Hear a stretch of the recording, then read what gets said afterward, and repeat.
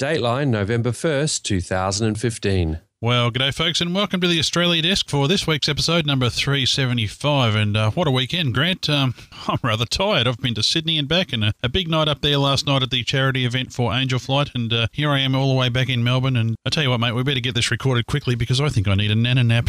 Oh, mate, I definitely need a snooze. We were out pretty late last night with a Mexican Day of the Dead kind of party. Miss Kit did our face paint, and yeah, we looked right the part.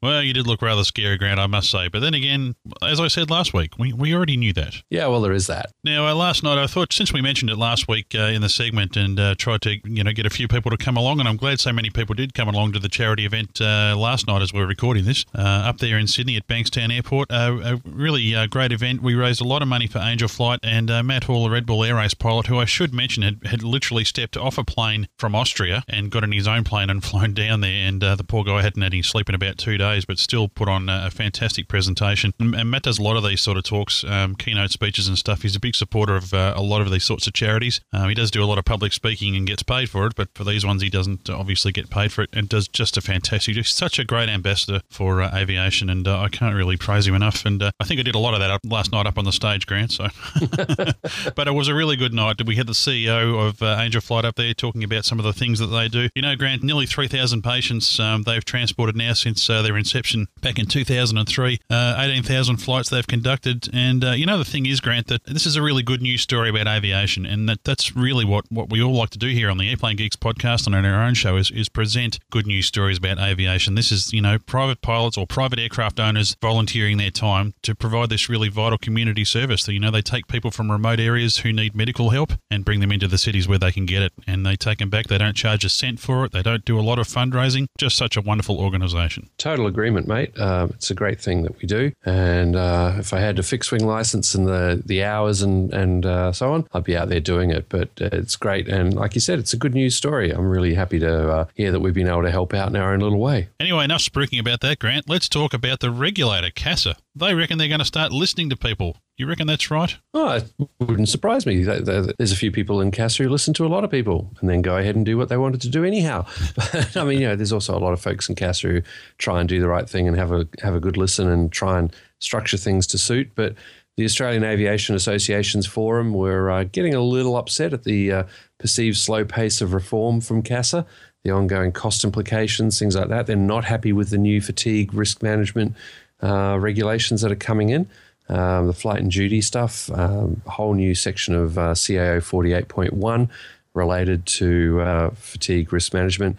I've been buried in that a fair bit because I've been looking at what that would do to commercial balloons.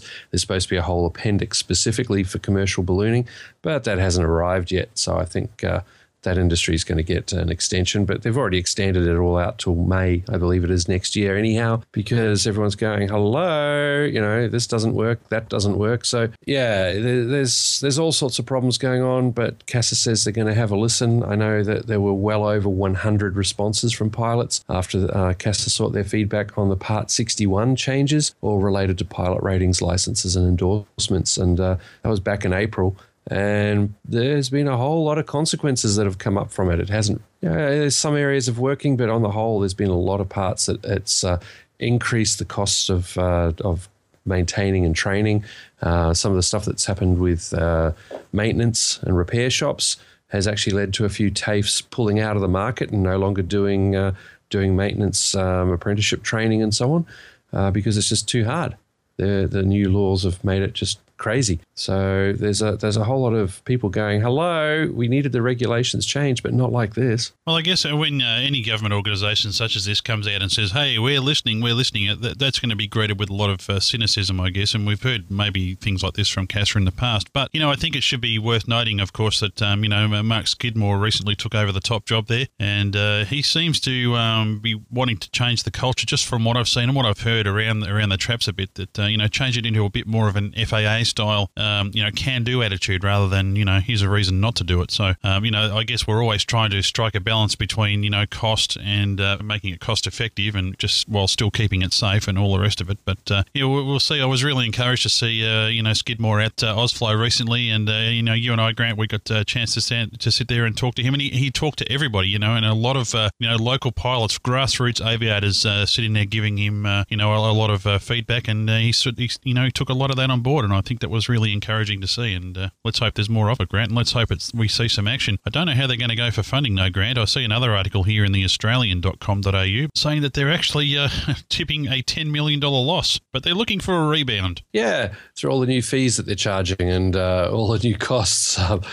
It's quite amazing having heard some of the stories that are going on for cost recovery that CAS is now doing, and things that in the past may not have required more than a couple of hours of a CASA person's time now suddenly miraculously are taking 10 hours at full rates. So, there's a bit of concern. But, as you said, with Skidmore there, Mark Skidmore, we'll see how he goes. He can put a lot of energy into changing it from the top. But and I know there's people at the bottom who want to change, but there's a big middle layer, and they're the hard ones to change, mate. I'm not so sure that I think it has to be part of their remit to make a profit, is it? They're a regulator. They're supposed to be there to make sure that, things are safe. I mean, we've got the other arm of aviation regulation here, Air Services Australia, and we know their remit is to return a profit to the government. Now I have my own thoughts about that, and obviously having done my pilot's licence in a country where we don't have user fees, but don't get me started on that. But that's what the Air Services Australia there is for, surely. I mean, is CASA really there? Does it really matter if they don't make a profit? I'm not so sure. Isn't that something I pay my taxes for? Well, that's the whole user pays going through to regulatory compliance as well, and it's being taken to the nth degree. So they're supposed to do cost recovery so that they're not so big a drain on the general fund and things like that. And I think it's a bit of a worry when a government department's talking about, no, we need to make a profit, because it's dropping the view on what they're supposed to be doing, as you were saying just before.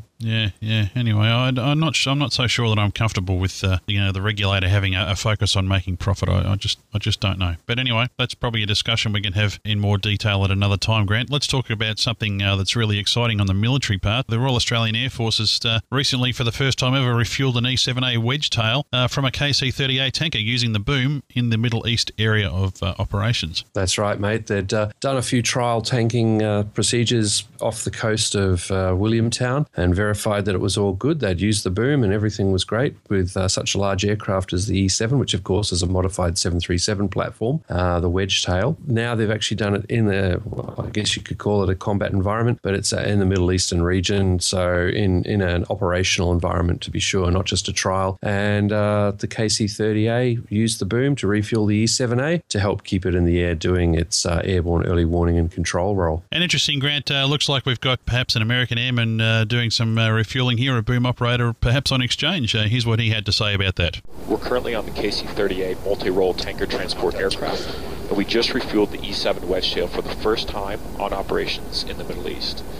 We'll wait for the receiver to call stable ready, and we'll clear into contact. The major significance of the Royal Australian Air Force KC-30A to be able to refuel the E-7 Wedgetail is increased flexibility in the area of operations. It allows us to refuel our own aircraft and provide that aviation fuel to increase the effectiveness of the RAF and ADF in the theater. It's a great honor to fly with the Royal Australian Air Force for 3 years, and it's also a great honor to be a part of this first-time event for the Royal Australian Air Force, in particular our squadron.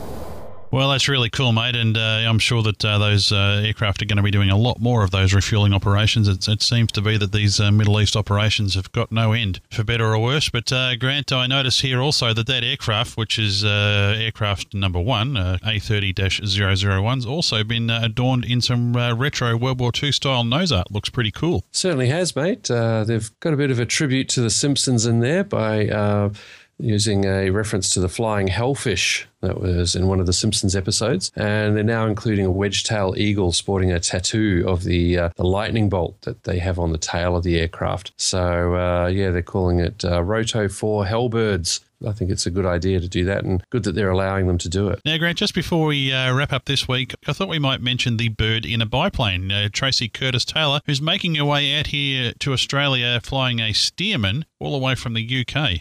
Looks like she's, I was going to say halfway, but I think not quite as we record this. Yeah, I'd say she's about a third of the way. She's in Abu Dhabi. She's then got to come across and around through to Karachi and through India, and then down through Burma, going to Yangon, and down into Kuala Lumpur, Singapore, and through Jakarta, into Bali, Timor, and then down through Australia. So, yeah, she's really only 1/3 the way there. And she's finishing up in Sydney. Good on her. She's flying a beautiful Boeing Stearman. I'm sure she's going to have a lot of very interesting tales to tell when she gets here. Yeah, it's interesting. One end of the scale, I know that we've just been listening to a great chat there about flying SR-71s, but, well, I'll tell you what, Grant, I think this might just be at the other end of the scale. Imagine how quickly you could do that in an SR-71 if they were still flying. Yeah, that's the one, mate. From Britain to Australia with just a couple of tankers, right? I think I'd rather do it that way. Anyway, we can dream, Grant, and I think we'll dream until next week. Until then, I'm Steve Vischer. And I'm Grant McCarran. You know, mate, I'd go for the biplane. I really love them. No, I know you would. Good luck to you, mate.